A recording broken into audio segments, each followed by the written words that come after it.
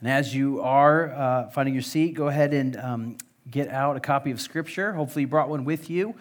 Would love for you to get that out no matter where you are, whether here in the room, at home, to have God's Word in front of you. If you do not have a copy of Scripture, you should find one underneath one of the seats in front of you.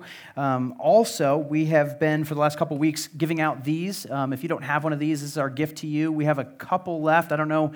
I saw like 2 or 3 as the service was starting. So this is an Acts Scripture Journal. So it's got all the full copy of God's Word here, the book of Acts, and then some space to take some notes. Why this is so cool is over the next year or so, we're going to be going through the book of Acts together, and this is a great place to record all that God's teaching, doing, just a way of journaling around that, so it's a great place to take notes from our time on Sundays. Certainly things that come out in your small groups and your own study of God's Word would encourage you to grab one of those. If we do run out today, we have more on the way. We'd love to put one of those in your hands, just our way of helping to equip and get God's Word in front of you. This morning, we are continuing in our series in Acts. We've been calling this series Unstoppable, and what we are looking at is the unstoppable move of God that began with the beginning of the church and the launch of the church, the sending out of Jesus' followers, and the coming of the Holy Spirit, and that is what is recorded for us in this book that we call the Acts of the Apostles. And it records for us the first few decades of the early church. And if you've been with us, you know that already we've seen some important key things that we need to keep in mind throughout this series. To illustrate that, I was reminded of this week, kind of a flashback. I hadn't thought about this for many, many years, but I heard a pastor talking about this thing from kind of Sunday school. If you grew up in church, maybe going to Sunday school, you may have been taught this, and it's not theologically correct, okay? So here's what I want to do. I want to just kind of correct some maybe errant theology that you've been taught. Some of you remember this, okay? Here's the church. Here's the steeple. Open the doors, and you see all the people. Or somebody said that you kind of flip it over. See, I was always kind of weirded out as a kid because the people are your fingers, and I'm like, why are they hanging from the ceiling? Like, what's going on with that, right? But here's the church, here's the steeple, open the doors, see all the people, all right? So what's wrong with that? What's wrong with that? Well, here's the thing. We said before that the church is not a building. This is not the church, okay? The church is right here. It's what's inside. It's the people. The people are the church. And that's what we're already seeing, and we're going to be reminded of throughout the book of Acts, is that we are the church. The church is a movement of God's people set on mission together, empowered by the Spirit. That is what the church is. And so the church is going somewhere. The church is doing something, and the church is made up of people. It is not a place. It is not a facility. It is not an organization. It's not temporal. This is something that God established, and He is doing through and with. It is people, okay? And so I try and correct all the time. I always try and say the church building, and I always try and add that. If you ever catch me, free license, you can call me out. Be like, hey, I thought it was a church building, right? This is not the church. We are the church, all right? And so let's help each other with that. But we're going to see that here. We're going to see God's people. But here's what happens today. It is not overstating it to say that what happens in the chapter that we are beginning today is one of the most powerful chapters in all of Scripture, certainly in the book of Acts. Because we are going to see the Holy Spirit descend upon God's people, the church. In Acts chapter 2, we're going to look at just the first part of it today, and we're going to take the next few weeks and walk our way through it. But we're calling it the Holy Spirit comes. Simply that. The Holy Spirit comes, because we are going to see the Holy Spirit come upon the church. And if there's one idea that we're going to kind of see illustrated throughout the passage this morning, it's this, is that everything changed when the Holy Spirit came at Pentecost. Everything changed. There had been so many things leading up to this point in time. So many things were different from that. We ourselves are recipients of God's miraculous work through the Holy Spirit coming even here today. I mean, we are here on a different continent, speaking a different language, 2 millennium apart from what happened here, and yet we are recipients of this message, of this power, of this work, of this movement. This is the same movement that we are a part of that was propelled and I hesitate to say started, because the church certainly started in a new way there, but this was a move of God that had been going on for centuries, right? He had been working and building and kind of preparing his people, but here he lights them on fire and sets them off and gets them going, and this is all what happens here at the day of Pentecost. So I'm so excited. We got tons to cover this morning. Hopefully you have a pen, because there's a lot that you're going to want to record and kind of look at this morning, but let's jump into it. We're going to see this amazing move of God here on this day of Pentecost. Let's read the text together, and then we're going to walk our way through it. Chapter 2, beginning in verse 1, it says this: When the day of Pentecost arrived, they were all together in one place. And suddenly there came from heaven a sound like a mighty rushing wind, and it filled the entire house where they were sitting. And divided tongues as of fire appeared to them and rested on each one of them. And they were all filled with the Holy Spirit and began to speak in other tongues as the Spirit gave them utterance. Now there were dwelling in Jerusalem Jews, devout men from every nation under heaven. And at this sound the multitude came together, and they were bewildered, because each one was hearing them speak in his own language. And they were amazed and astonished, saying, Are not all these who are speaking Galileans? How is it that we hear, each of us, in his own native language? Parthians and Medes and Elamites and residents of Mesopotamia, Judea, Cappadocia, Pontus and Asia, Phrygia, Pamphylia, Egypt, and parts of Libya, belonging to Cyrene, and visitors from Rome, both Jews and proselytes, Cretans and Arabians, and we hear all of them telling in our own tongues the mighty works of God. And all were amazed and perplexed, saying to one another, What does this mean? But others, mocking, said, They are filled with new wine. This is God's word for us this morning, and we want to walk our way through it, and we're going to see three things this morning that changed and what brought about the change. The first thing that we want to see, you can just jot this down, is we see that there was a plan for Pentecost. There was a plan for Pentecost. And I just want to start with verse 1, because this really sort of sets the table, so to speak, for us to understand what is happening in this powerful passage.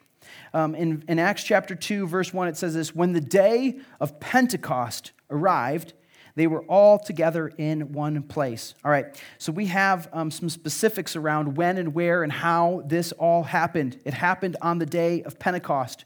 Now, here's the thing. We got to understand a couple things, because this is sort of foreign to us. We don't necessarily know exactly what Pentecost was. Maybe some of you do, but even me in my study this week, I thought I kind of knew some things going in. I was blown away at how much is in this idea around Pentecost. So I just want to share some of that with you this morning, and I trust that you're going to be blessed through it. But there was a plan for Pentecost. Pentecost, the word, it means 50. All right? It stood for and kind of was the name of this festival, which was also known, and you'll find it in Leviticus, as the Feast of Weeks. And what the Feast of Weeks was, is it was a celebration of God's provision to his people through harvest. And it was the culmination, part of a 7-week period of harvesting that actually began at Passover. On the day of first fruits, just after Passover, the priest would do this wave offering with sheaves of barley, okay? So they would harvest some barley, and the priest would do this sort of wave offering as a symbol of praising the Lord for this harvest that was coming. But then for the next 7 weeks, they would harvest, and they would praise the Lord through that, and culminating into this feast, the Feast of Weeks, known as Pentecost, 7 Sabbaths later. So if you do the math, 7 Sabbaths, that's 7 weeks, 49 plus a day. All right, so it was 7 Sabbaths plus a day. 50 days later, they would sacrifice. And the families would bring 2 baked loaves made from freshly gathered wheat. And this was part of the Pentecost celebration. Now, here's the thing that's so important about this. There's so many things that is tied to this that we're going to see fulfillment of Pentecost in the coming of the Spirit. And it's incredible. But there's a direct link between Pentecost and Passover.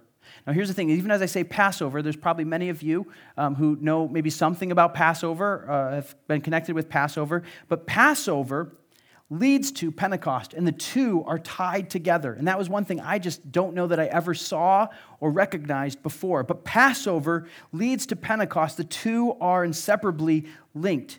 So if we're going to understand Pentecost, I got to actually back up just a little bit, and we got to understand some things about Passover, okay? Passover, maybe this is familiar to you, but this is so good. Passover, the first Passover happened in Egypt. The nation of Israel was in captivity to the Egyptian Pharaoh, and God was leading his people out of captivity. And so he did a series of miracles culminating to this coming of the Spirit of God, and he took from the homes the firstborn son of every home that did not have blood over its doorposts. See, he came to his people and he said, listen, this is how I'm going to protect you. This is how I'm going to save you. I want you to sacrifice a lamb, and I want you to take the blood of this lamb and spread it over your doorpost. Then when the Spirit comes, he's going to pass over, and you will be saved through the giving of this blood. The blood will protect you. And so that was the first Passover. And so from that, the people of God continued every year to have a special dinner, a special meal, and celebrate Passover. They would give of a lamb. The families would, on the eve of Passover, would have a meal together. And there was so much symbolism and remembrance of God's faithfulness and protection for his people. And that's really what Passover came to be celebrated as. It was God's protection for his people. Protection through this lamb and the blood of the lamb that did it. And so they were remembered each and every year as instructed by God. But here's the thing. Here's how Pentecost is connected with Passover. You see, Pentecost was not celebrating so much God's protection as it was his provision. And that's what's so amazing about the connection. You see, God led his people out of captivity, but he didn't just lead them out and leave them alone. He led them out, and then he provided for them. And so the celebration of Pentecost is a celebration of harvest and provision and God's working. Through the centuries, it also became the time when they would celebrate and remember God's giving, his provision of his law. You see, if you go back and kind of look at the timeline, it was actually after Passover that God led the people to Mount Sinai, and it was believed that was actually at Pentecost is when he gave his law there at Mount Sinai. So not only were they celebrating God's provision through the harvest, but they were also celebrating his provision through his law and through establishing that Mosaic covenant with his people. And so they had God's provision for them. And so all of this we're going to see linked to and tied to what is happening here. Okay, so here's where things get really good. So now that we understand kind of what Passover was, what Pentecost was, how does that bring us to this passage here? Well, first off, we have to understand that Passover was fulfilled in the coming of Christ.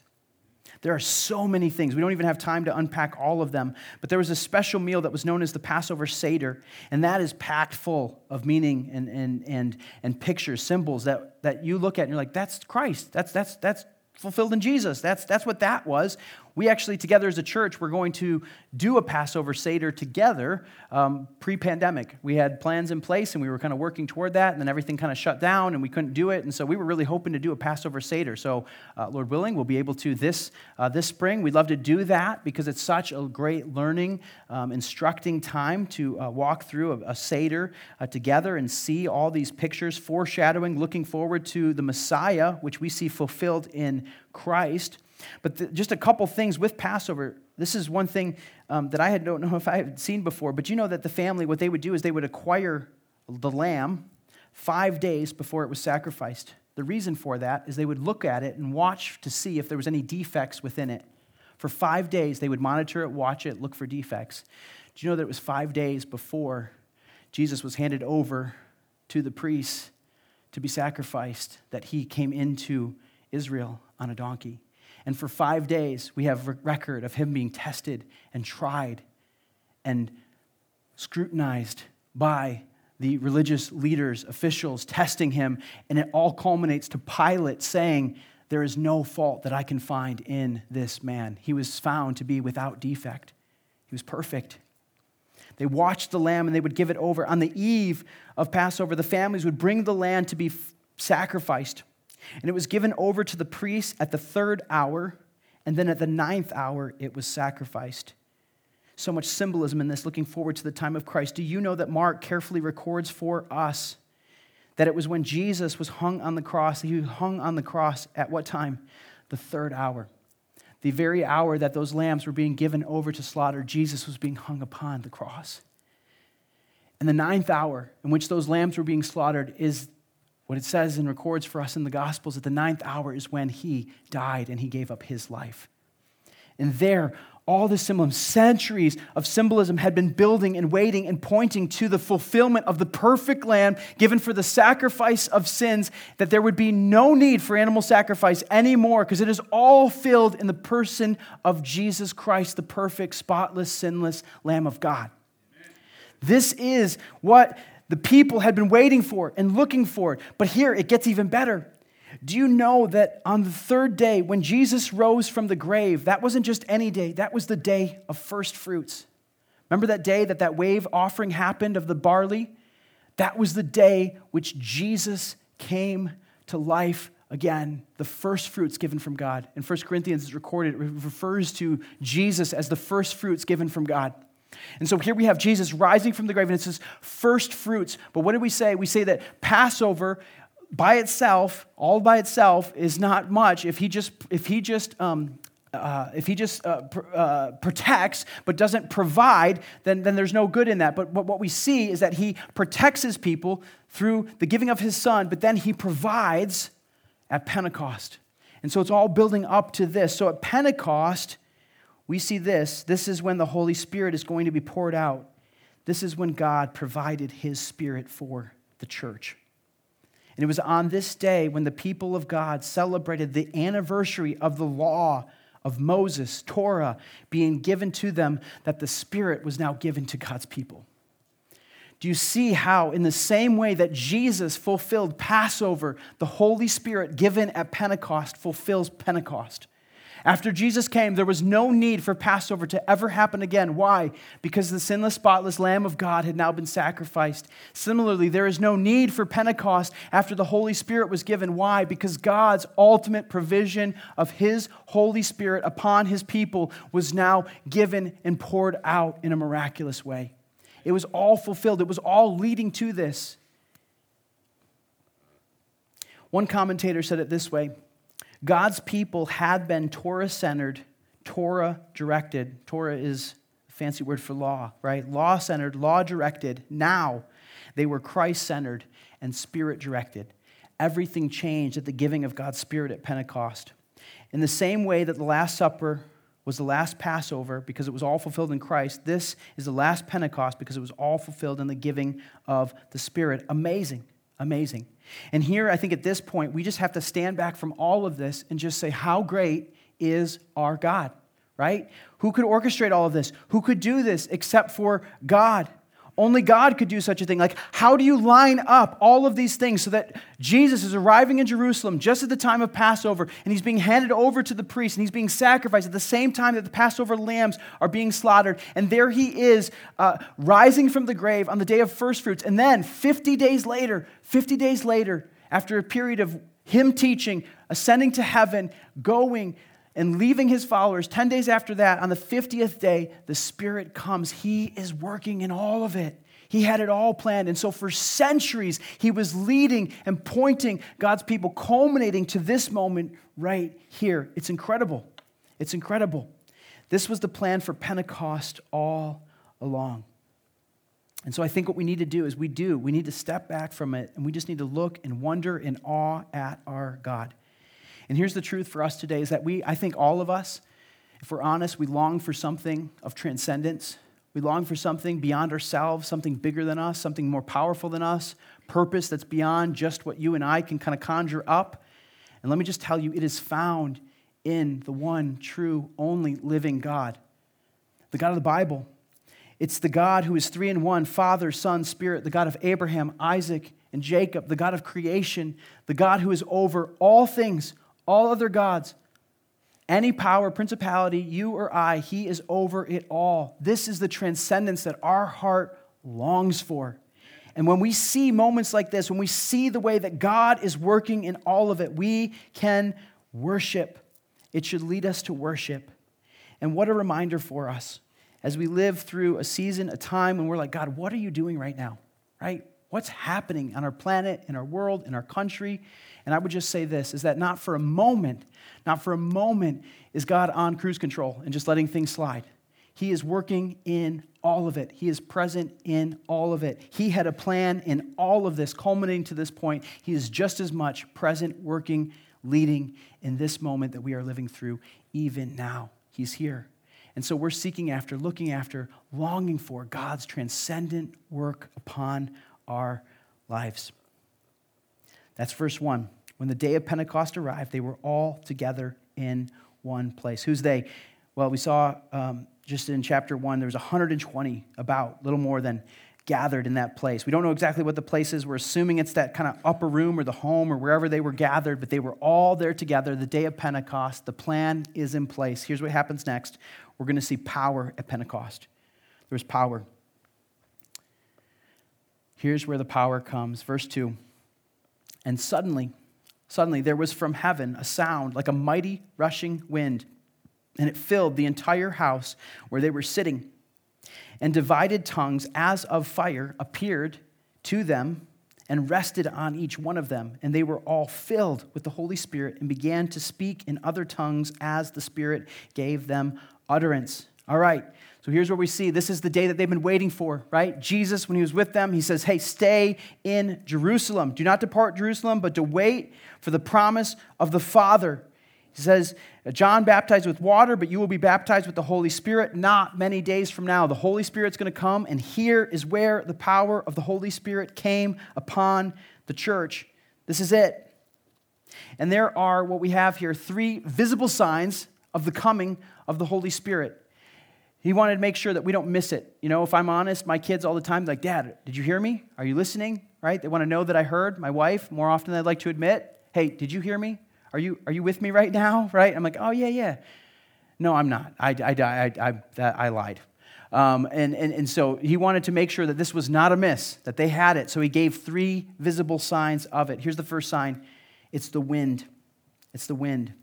It says again in verse 2, suddenly there came from heaven a sound like a mighty rushing wind. So not necessarily a wind blowing through the place, but a sound of a wind. Where did it come from? Well, it came from heaven. It came down. They're like, this is otherworldly. Where is this coming from? This is coming down upon us. And it says a mighty rushing wind. And what did it do? It filled the entire house where they were sitting. And I think our language that we read it here tones it down a little bit. It would have been the sound like a rushing wind. Think tornado, sort of hurricane level. If any of you have been through a tornado or a hurricane or been in some sort of crazy storm and you hear the wind blowing, it's terrifying. Imagine that sound amplified now in your home, rushing through, going through. Some of us were freaked out a minute ago when our sound, I don't know what that was, when it just kind of like popped. Remember when you kind of like jumped for a second? Imagine that, except constant, like just sound rushing through. It was unmistakable. They heard it, they felt it, it filled the entire house where they were. What's the significance of the wind? Well, in the Hebrew Old Testament, the word that was used for the Spirit of God was ruha. You know what that means? It means wind. Wind. So many times the Spirit is linked to wind, breath, this movement. I think the clearest place that we have is Ezekiel 37, 9 through 14. I don't have it on the screen, but you can hear it as I read from this. You can write down the reference if you want to check it out later. Ezekiel chapter 37, beginning in verse 9, it says, that he said to me, prophesy to the breath, prophesy, son of man, and say to the breath, thus says the Lord God, come from the 4 winds, O breath, and breathe on the slain that they may live. So what did Ezekiel do? He prophesied. He prophesied as he commanded me, and the breath came into them, these dry bones, and they lived, and they stood on their feet, an exceedingly great army. And he said to me, son of man, these bones are the whole house of Israel. Behold, they say, our bones are dried up, our hope is lost, we are indeed cut off. This was a picture of God's people, dead and dying and lifeless. And he's like, prophesy, and this breath came, the wind came, and brought them to life. Therefore prophesy and say to them, thus says the Lord God, behold, I will open your graves and raise you up from your graves, O my people, and I will bring you into the land of Israel, and you shall know that I am the Lord. when I open your graves and raise you up from your graves, O my people, I will put my spirit within you, and you shall live. And I will place you in your own land. And then you shall know that I am the Lord, and I have spoken, and I will do it, declares the Lord. Surely, as the wind was coming, this was a very clear sign that the Spirit of God is present. The sound of the wind indicated that the Spirit was there and he was working. But that wasn't the only sign. Again, don't miss this. He wanted to make sure that they saw and understood that the Spirit was present. So what happens is also fire. They see fire, or it looked like fire, right? Verse 3, what does it say? And divided tongues as of fire appeared to them and rested on each one of them. I remember as a kid kind of freaked out about this. I'm like, so they started on fire? It's like, no, that's not what it says. What does it say? It says divided tongues as of fire. So it looked like fire, but it wasn't consuming, it wasn't burning. But this appearance of fire was resting on each and every one of them, all 120 of them. These flames dancing around on their head looked as if it was fire. Why is this so important? Well, throughout Scripture, we see many times that God's presence, and when I talk about his presence, we're talking his manifest glory, his personal presence being illustrated, shown, given to the people, is given to us, shown as us as a picture of fire. Do you remember how Moses was met in the wilderness in that burning bush? It was consumed by fire, but it was not burning up. And so that fire was present there. You see, as the people were there at Mount Sinai and God's presence was there, it was a consuming fire on Mount Sinai. There was a pillar of fire which guided Israel through the wilderness, and it was fire which hovered over the wilderness tabernacle. God's presence was illustrated throughout Scripture using fire. So here they are with little fires above their head. And they were called the words that John had said, John the Baptist. He said that he would baptize them with the Holy Spirit and with fire. In Luke 3:16, Luke records the words of John the Baptist, which said, I will baptize you with water, but he who is mightier than I is coming, the strap of whose sandals I am unworthy to tie. He will baptize you with the Holy Spirit and fire. So all these alarm bells going off. They're like, fire. He said this would happen. He's baptizing us with the Holy Spirit and with fire here in this moment. Now, here's what's incredible about this, is that every example I gave you was one kind of instance of fire kind of given to the people corporately. In fact, under the Old Covenant, the divine presence of God rested on Israel as a corporate entity and upon many leaders for special purposes. But here we see this new covenant, right? This new age of the church being ushered in, and under this new covenant established by Jesus, inaugurated by the Spirit at Pentecost, the Spirit now rests upon each believer individually. It's amazing. So it wasn't just the apostles that had this tongue as of fire above them.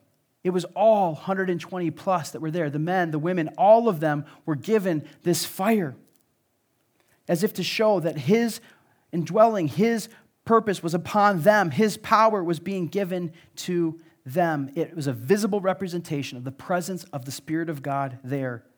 If that wasn't enough, there was a third sign that accompanied the coming of the Holy Spirit. It was this languages. Look at verse 4. They were all filled with the Holy Spirit and began to speak in other languages, other tongues, as the Spirit gave them utterance. The word that we have in the ESV there is tongues. I think a great translation for that is languages. Why? Well, in verse 5, it kind of explains it to us. It says, now there were dwelling in Jerusalem Jews, devout men from every nation under language. And at this sound, I'm guessing the sound of that wind, right? It was pretty terrifying, so they all came running. What's that sound? At the sound of this wind, the multitude came together, and they were bewildered. Why? Because each one of them was hearing them speak in his own language. All right? So there are these known languages of people all over that were now being spoken, and they were hearing it. So it wasn't a gift of hearing and interpretation that was being given. It was a gift of speaking. Like they were actually speaking it. And the wild thing about it, just to kind of jump ahead a little bit, is these men shouldn't have known, or there was no reason why they would have known these languages. Verse 7 said they were amazed and astonished and saying, are these not all who are speaking Galileans? Right? How is it that we hear each of us in our own native language? You see, they were speaking these languages so that it could be understood. What is so significant about this? Well, first off, I think it's important to point out this wasn't just kind of, we think of like maybe when we think of tongues in church or the Spirit, it's like kind of Pentecostalism or kind of this angelic language or sort of a language that needs interpretation or something like that. And maybe you've heard or studied kind of that. That wasn't this. This was, again, known languages being preached. And what were they saying? They were giving witness, giving testimony to who God was. And I think what this is for us is a clear picture of a direct reversal of the curse that was given at the Tower of Babel. How amazing is that? Do you know what happened at Babel? Babel, you got to go all the way back. I think it's Genesis 11 to see that. But at Babel is where the people gathered together, and God had said to the people, he says, go, be fruitful, multiply, fill the land. The people kind of saw their greatness in their own eyes. They wanted to gather together as one people and establish their own name. And so they were building this tower. And so God, to kind of thwart that effort, he came down and it says, confused their languages. And so imagine the confusion. Like, I'd love to kind of be a fly on the wall and see that. They're all kind of working, and they're like, hey, hand me that 2x4, or hey, can I get that hammer? And all of a sudden, they don't understand each other. Like, what did you just say? And then they're like mad, because they don't understand him. And so I'm sure there was some yelling ensued and all of that. Well, he confused all of their languages. I imagine God kept families together, right? Imagine the relief when you get home and you're like rush in and you start talking to your wife or kids and you're like, and they understand you. Oh, wow, okay. So what they found, they kind of grouped up, they moved out, and they now all of a sudden nations, cultures were sort of born from that. Why? Well, they didn't really have any other option. They couldn't understand each other. God confused their language. It was a curse. It was a curse for their unwillingness to go and to spread out, rather to remain together and to prove their own name. What do we have here is a direct reversal of that curse. What is God doing? He's gathering the nations together again. And instead of one language and kind of one culture, he's bringing all of the languages and all of the cultures together under the name of Jesus Christ. Think about this. How amazing is this? The first time, this was the gospel being preached. The first time the gospel was being preached, it was being preached in every language that was known at the time. How amazing is that? I mean, the word was going forth. All these known languages represented. It says that. It says devout men from every nation under heaven were there in that place. And they were each hearing the word spoken, the gospel spoken in his own language. See, this is amazing. When the Holy Spirit comes, this is the power of God coming upon the church. Our clearest understanding of this is when we see the parallel with the baptism of Jesus. You see, Luke's already kind of primed the pump for us, but if you look back at chapter 1, verse 4 and 5, it says, you heard from me, John baptized with water, but you will be baptized with the Holy Spirit not many days from now. So get the connection here. In the same way that Jesus, beginning his earthly ministry, was baptized and the Spirit came upon him and he was now empowered for ministry, in the same way now the church gathered together, the Holy Spirit came upon them and empowered the church for the work of ministry. It's the parallel that Luke is drawing for us right here in his recorded writings. And so what we see is this baptism take place. It's the first time that the Holy Spirit is given to individuals in this way. It's never been done like this before. The Spirit has now been given to the church. And it's been given to those faithful followers of Jesus Christ. And here is what we see, and we're going to unpack this in the weeks to come, but we believe that this was a special coming of the Spirit. And we believe today that every believer also receives this same baptism of the Spirit. At City on a Hill, we hold to, we see this in Scripture, one baptism, many fillings. One baptism, many fillings. And so at the moment of salvation, when you pass from death to life, when Jesus redeems and restores you, when you place your faith and trust in Jesus as that perfect, spotless Lamb of God sacrifice for your sin, you are ushered into his family and you are indwelled with the Spirit. That is when you are baptized with the Spirit. But we see that there are many fillings that happens, right? We see throughout Scripture, right? It says, do not be drunk with wine, but be filled with the Spirit. So the question, I've heard it said this way, I think it's so good, is not so much, do I have all of the Spirit? If you are a follower of Jesus, you do. But the question is, does the Spirit have all of you? That's what a filling is when you are given over to the Spirit, when the Spirit has you.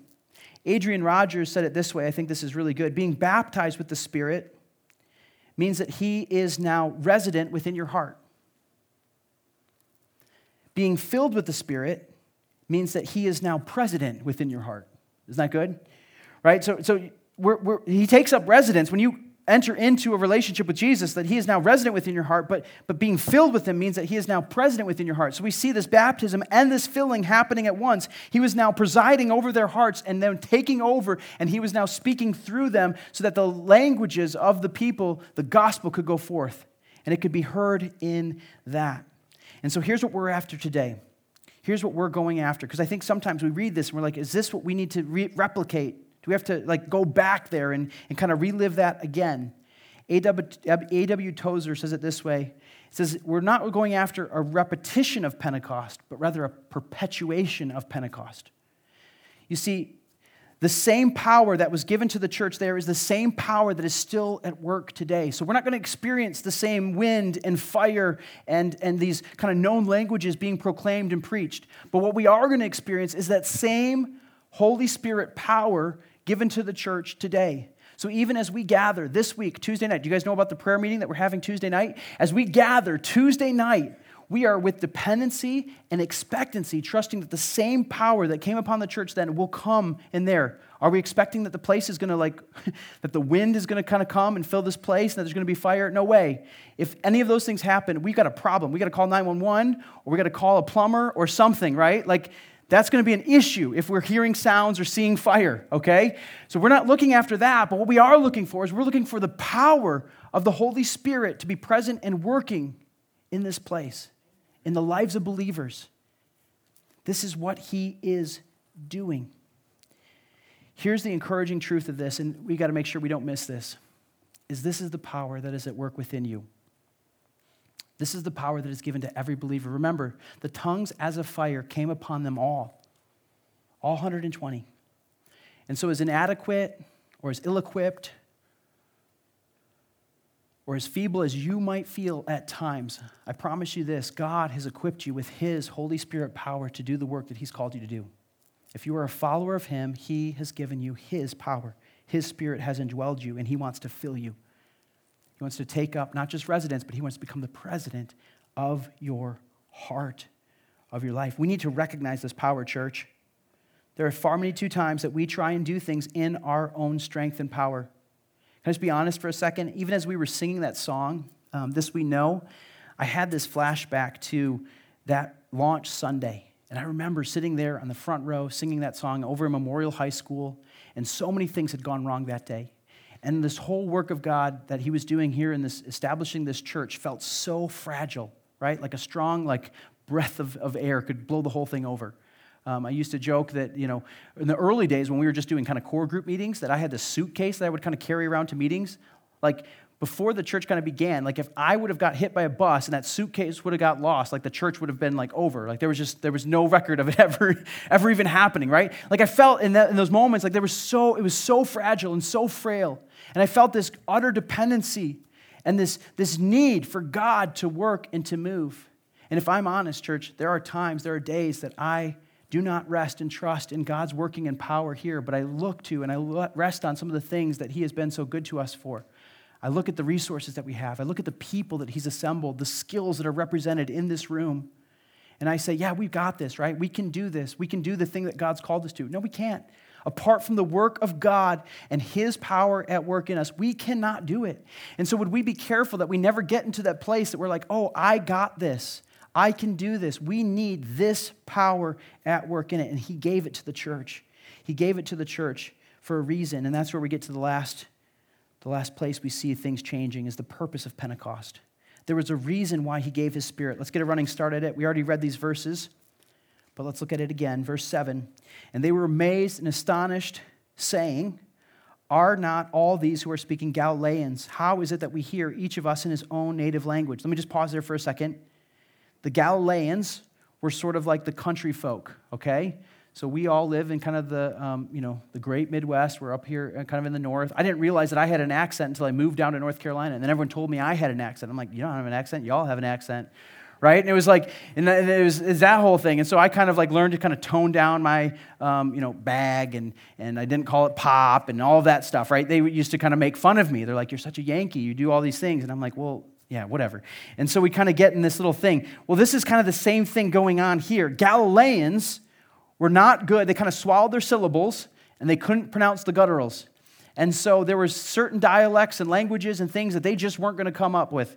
And so here they're hearing not just their language being spoken, but it's like without accent. Notice what it says. It says, how is it that we hear each of us in our own language, Parthians and Medes and Elamites and residents of Mesopotamia and Judea and Cappadocia and Pontus and Asia? Why does Luke list all of these places? His whole point is here. We hear them telling in our own tongues the mighty works of God. His reason for listing all these is to say, listen, it was the nations that were hearing. There were Jews that had been dispersed through the diaspora, right? The dispersion of the Jews. They had now come back. They were living there in Jerusalem. But in addition to this is the other wild thing about Pentecost. You want one more kind of cool thing about Pentecost? It was one of 3 traveling pilgrimage festivals for the Jewish people. This was the most attended of them all. It happened in June. The weather was perfect. And so people would travel from all over the place. The Jews would come together. And so it was here at this moment that the Spirit was given and that the nations were gathered there. So you have Jewish people with all these different languages and cultures represented, and it was there that the gospel was going out. And it says here, they were all amazed and perplexed, saying to one another, what does this mean? What were they hearing? They were hearing in their own tongues the mighty works of God. Now, we know if you scan ahead, you're going to see it, and we're going to get to it in the coming weeks, but 3,000 people responded that day. 3,000. 3,000 put their faith and trust in the forgiveness and the work of Jesus on the cross. Peter stands up and he answers this question. What does it mean? He unpacks for them that the law had been given to show the need for a sinless Savior, that the Messiah had to come and make a way, and that Jesus was that Messiah, that he had given his life, and that he had been buried in the grave, and he had rose to life, and he was now there standing as the Messiah that they were all longing and looking for. And this is the same beckoning call that we have today, is that we are invited to see the mighty works of God and to believe that Jesus is the Savior that we all need. This was the purpose of Pentecost. See, God sent his Holy Spirit upon his people so that the mighty works of God would be proclaimed. And I think it's just worth noting that when the mighty works of God are proclaimed, you can expect opposition. Listen, even in the midst of all of this, look what it says. It says, others were mocking them, saying they are filled with new wine. Like, man, these guys are drunk. What's going on?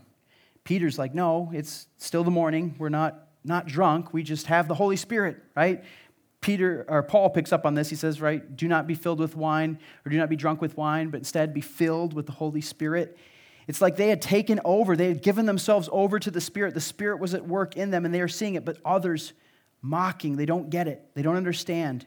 But this is the point. It's to give testimony to and point to the glory of God. Listen, church, would this be said of us in all of our days? Would this be said of us in our homes? Would this be said of us in our lives? Would this be said of us in our family? Would this be said of City on a Hill as church? Would we, both corporately, individually, be that city set on a hill, as Matthew 5 says, that cannot be hidden, that our lights would shine before others, that they would see our good works, and in turn they would give glory to our Father who is in heaven? Would they see and hear from us the mighty works of God? This is the purpose with which we have been filled with the Spirit. It's not just so that we can have contentment, that we can have some joy, that we can have some purpose. This is the purpose, is that we would be able to proclaim the mighty works of God around us. Would we give ourselves to this? This is something worth investing in. This is something that's going to echo for eternity. This is something that we have been invited into through the mighty pouring out of God's Spirit and the work in our church. This is why we exist.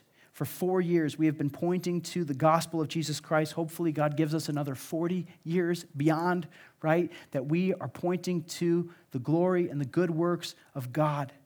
And this is what the Spirit has come upon us to do, and he is doing all of that.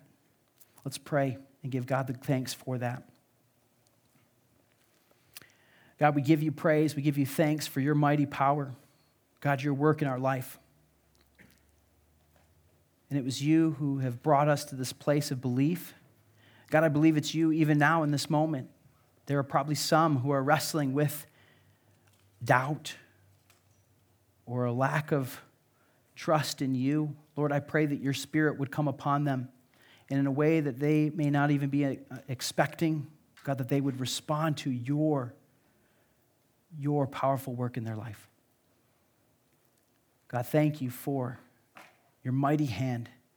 God, your faithful provision, your pouring out of your Spirit at the time of harvest. God, we are recipients of that. And so, God, we just give you thanks and we say that you are great. God, you are good. And we pray that you would do a mighty work in us and through us, God, for your glory. Lord, I ask that you would continue to lead and direct us as your church. God, that our heart would be shared with your heart. God, the things that we are about are the things that you've called us to. God, that we don't go anywhere without you leading first. Spirit, we ask that you would continue to take up not just residence, but God, direction in our life. We ask this in the name of your Son, the powerful name of your Son, Jesus Christ. Amen.